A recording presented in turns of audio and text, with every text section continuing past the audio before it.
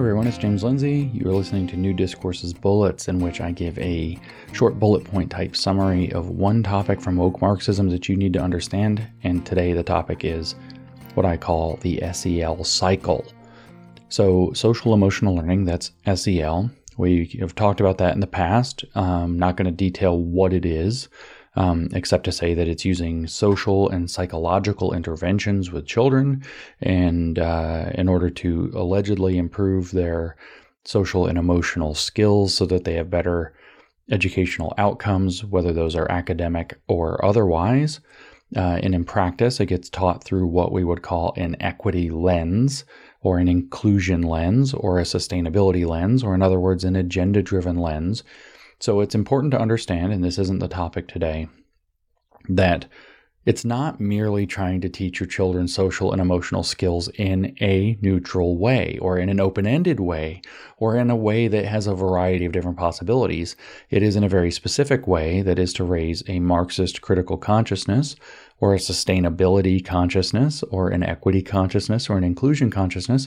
So whatever these social and emotional topics are, whether it's self-management, whether it's social awareness, self-awareness, relationship skills, responsible decision-making, is always going to be tailored through those lenses. Responsible decision-making will be, how do you be responsible in a sustainable and inclusive way? How do you treat other people with respect? Dipping not just in responsible decision-making, but also into social awareness and into relationship skills.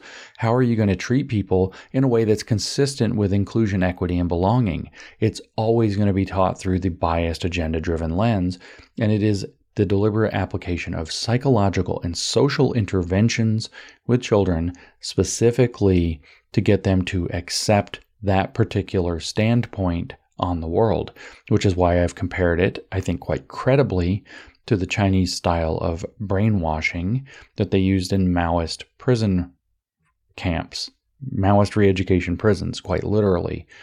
Tried to induce people through these various techniques into what they called the people's standpoint. Here we have the diversity standpoint, the equity standpoint, the inclusion standpoint, the sustainability standpoint. But again, 3 minutes in and we haven't talked about the cycle.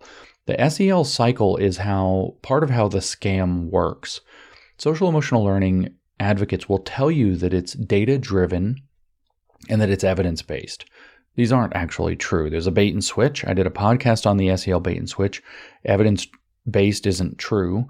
They're using old evidence that's murky and contested as it is to promote a program that's different. They're talking about old personal responsibility models and targeted interventions with individuals, talking about how those sometimes have positive effects to justify implementing social emotional learning techniques systematically systemically, as they say, into every subject. So math is taught in an SEL way for the goal of what they call transformative social emotional learning, which is not learning to take personal responsibility. It's developing that equity or inclusion or sustainability consciousness, that critical consciousness. So it's not evidence-based and it's not data-driven. It's driven by gathering data and then using the data to justify doing more of it. In other words, it's a scam. The data-driven means that they're gathering data off of your kids that they then use to tailor the future intervention with your kid. And you think, oh, that's like the scientific process. You're learning more about the circumstance so you can do a better job with it. Except what we're talking about is brainwashing your child. Okay, so that's a problem. But here's the issue. This is the SEL cycle. This is how the data-driven part works. That's what this is about. And I've wanted to kind of talk about this for a while with you guys, but the problem is I very rarely can come up with good examples off the top of my head, and somebody finally sent me one. So if you don't understand how the data works, they are gathering data for the SEL purposes in a variety of ways. Some of that's through ed tech, educational technology. You have to understand that. They're using, they're experimenting with programs like HeartMath, where they're hooking kids up to heart monitors or having them wear like a watch, like an Apple Watch or something of the kind. I don't know which brand, and the brand doesn't matter. The monitors their heart rate, maybe their skin conductance, all those kind of things that they can monitor to see how they have emotional reactions to various circumstances like math class or math tests. They're using eye tracking. They're using data gathering off of the Chromebooks and iPads that they use in schools. to see what captures their attention. When they're getting bored, they can make inferences about what the kids are doing, when they're paying attention, when they're kind of zoning out, when they're disengaged, when they have emotional reactions to things. There's all kinds of, ed tech or technology driven data gathering, but that's not the purpose of today either. The purpose of today is to talk about the surveying very directly. Social emotional learning programs involve relentless surveying. A lot of this is justified under a bill called the Every Student Succeeds Act, which requires reporting on non-academic competencies, which means the school has to know how non-academic competency is going. And one of the ways that they can do that is by surveying the students. And some of these surveys that they are presenting your kids, by the way, with under social emotional learning rubrics, they're presenting your kids with a lot of surveys. Some of these might be psychological batteries. Some of these are kind of invasive into the kinds of lifestyle issues that your kids are facing, or in fact, what's going on in your home. Do you make a lot of money? That kind of thing, etc. Very inappropriate. And because of the way that the Obama administration retooled the FERPA Act, which is kind of like an Educational Privacy Act, it turns out that they can use that data, they can gather that data, they can even sell that data to corporations, for example, that or even the government that are claiming to have an educational interest in it. So these ed tech companies have an interest in that data. They say they're building ed tech products for future education, so they have the ability to get around what used to be pretty decent and robust privacy laws to protect your kids from their data being aggregated and sold or given to them under weird justifications. But what I have in front of me here is actually a segment of an actual SEL survey that is for grades 6 through 12. So they will survey the children and teenagers in the schools with questions like this. And what I want to talk about is how they use the SEL cycle that I'm talking about here. Is that they use this data, they gather the data, then they pass it through the equity or inclusion lens to then justify and claim that there's all these problems in the school that only social emotional learning can fix. So then they use that to claim that we need more social emotional learning, more money for social emotional learning, more SEL programs and products, and more paying for the SEL. So what they're doing is they're using the SEL to gather the data, not just to figure out how to brainwash the children better, but also to reinterpret that data to justify the implementation of more SEL. So the data-driven part is a circular scam. And so here's the kinds of questions, and what I want to tell you is what they look like, so you can actually hear the kinds of survey questions they're asking children repeatedly, frequently, often in schools, and then how that gets passed through the filter of equity, inclusion, etc., so that they can justify more SEL. Also, another filter, by the way, is trauma. So this is questions 13 through 22 on this particular survey. Question 13. In my school, students have lots of chances to help decide things like class activities and rules. And they're supposed to scale this on a Likert scale of definitely no up to definitely yes, with maybe kind of in the middle, right? So that just seems like an innocuous question. But why are they asking the kids? I feel like students have lots of chances to help decide things like class activities and rules. Well, what's going to happen is that's going to get passed through the Paulo Freire Marxist democratic classroom lens to decide how student-led the school is, and to say that the students are feeling, if, say, they feel like the teachers are dictating the curriculum or whatever. Let's say that this comes back with like a 2.5 out of 5 or a 2 out of 5 or whatever. That data will be interpreted to say students feel like they're alienated from their educational process, and social emotional learning and project-based learning programs that we are trying to implement would ameliorate that problem. Question 14. Teachers ask me to work on special classroom projects. Again, same kind of thing. 15. My teachers notice when I am doing a good job and let me know about it. So if the students report back that no, that's not the case, they're going to say, well, the teachers aren't engaged deeply enough in social emotional learning, and so we have to justify more social emotional learning training. Social emotional learning is saying that we're leaving these students behind, and they're going to aggregate that data when they can by things like race, etc. And they say, oh, well, the Latino and Black students or whatever feel like that, compared to the white students, feel like the teachers are not involved or not telling them they're doing a good job. There's a racism problem in the school, so the teachers need not only SEL training, but more DEI training. And they're going to justify yet another implemented program of their activism being brought into so-called professional development, which is going to bring the teachers further into the ideology. See how the cycle works? 16, there are lots of chances for students in my school to get involved in sports, clubs, and other school activities outside of class.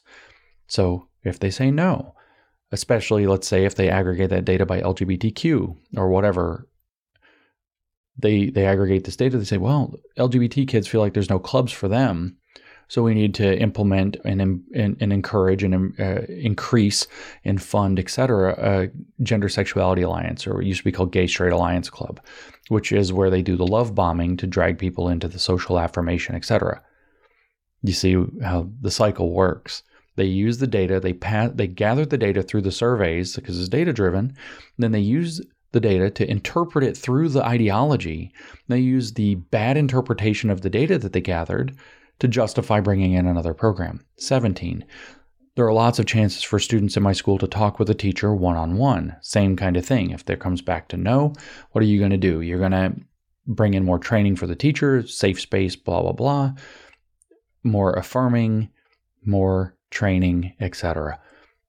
More, in fact, pressure for the teacher to become kind of this one-on-one friend and counselor to the student through SEL training. 18, I feel safe at my school. Well, you know what's going to happen when the answer to that is no, right? They're going to say more restorative justice is needed. They're going to say more SEL because people don't feel safe. They're going to start justifying that kids feel like they are at risk, and they're going to tap into various avenues of money to try to deal with the fact that they're at risk. They're going to say that there's these emotional disturbances. They're going to pass that data through the lens of the ideology and use it to justify more programs. 19, the school lets my parents know when I have done something well. Same thing. 20, my teachers praise me when I work hard in school. Yeah, because your little butt needs to be affirmed all the time. No. So if the kids say no, again, more teacher training in line with the ideology. And they're going to, again, aggregate it by various racial or identity categories or whatever other issues that they think are relevant. And they're going to claim that there's a racism problem or a sexuality problem or something with the faculty. The levers there are incredibly powerful. And all you need are kind of disgruntled or disengaged students to be able to answer no to what seem like fairly innocuous questions. And then you can justify a whole new program and maybe thousands or millions of dollars of taxpayer money if it's a public school, or of tuition money and trustee money if it's a private school going into this. And this is happening in both public and private schools. This is not a government school problem. None of these are government school problems. These are all school problems. 21. Are your school grades better than the grades of most students in your class? Well, obviously this is a self-assessment, so it doesn't have to be, but statistically speaking, half of them have to say no. Literally, half of them have to say no. So then what? Well, they can say, well, we're failing academically, and then they can, again, aggregate that by identity category and say this school is failing Black people, we need more DEI training, more anti-racist training, blah, blah, blah. If they even don't do that, they can say, well, look, all these kids say that they're not doing better than the other students in the class, which statistically, 50% of them must be doing worse than most of the kids in their class. That's just literally numbers. That's literally statistics. But now so many kids feel this way, so now what we have to do is implement more of the social emotional learning, which has so-called evidence demonstrating that it increases their academic capacity, which in fact it doesn't. The real evidence there is that children who are well socially and emotionally adjusted or have higher social and emotional skills do better academically. They never actually validate that the program they're implementing gives you better social and emotional skills. They just assume that because that's what it's in the name, so it must do that, right? Kind of like how Antifa is anti-fascism in the name, so it must be against fascism. Social emotional learning is going to teach them to be social and emotionally competent, so it must make them more, right? No, not necessarily. That's a scam. And then the data they trot out for the evidence-based blah, blah, blah, the evidence-based SEL, the data they trot out is that kids that have better social emotional skills do better academically. They don't justify that their program makes it work. They just say these two things that sound like they're connected. But again, they can use that to justify the implementation of more of the program, even though statistically speaking, at least half the class has to say no to this. If the kids were actually honestly assessing that particular question, you should actually have the number come out to be exactly in the average. Exactly in the average. But then, because it has to be, This, if they're honestly assessing, which maybe they will and maybe they won't. But the matter of fact is what they're going to do is probably deal with that one by race and by gender and by sex and sexuality. And they're going to use it to derive a claim that the school's not achieving equity, not being inclusive enough, et cetera, and demand more training and more emphasis on that in the social emotional learning so that the people who are doing worse feel more included, more belonging, and thus obviously more socially emotionally competent, and thus by magic will have higher grades. 22, last one on this particular segment. And I'm not going to I don't have more of this particular survey. I could get it. The person who sent it to me as a screenshot said that you can send me the whole survey. I don't particularly need it. I'm just making a point about the SEL cycle here. 22, I have lots of chances to be part of class discussions or activities. And again, if the kids feel like they're not particularly, for whatever reason, maybe they're shy, maybe the classroom isn't, or the subject isn't geared to that. How much discussion is there in math? I was a math teacher. Let me tell you the answer to that. Virtually zero. Almost none. That's not what it's about, right? And so they say no, and then the teacher's not being socially, emotionally engaging enough. We need more SEL in math. Math has to be taught through a more discussion-focused lens.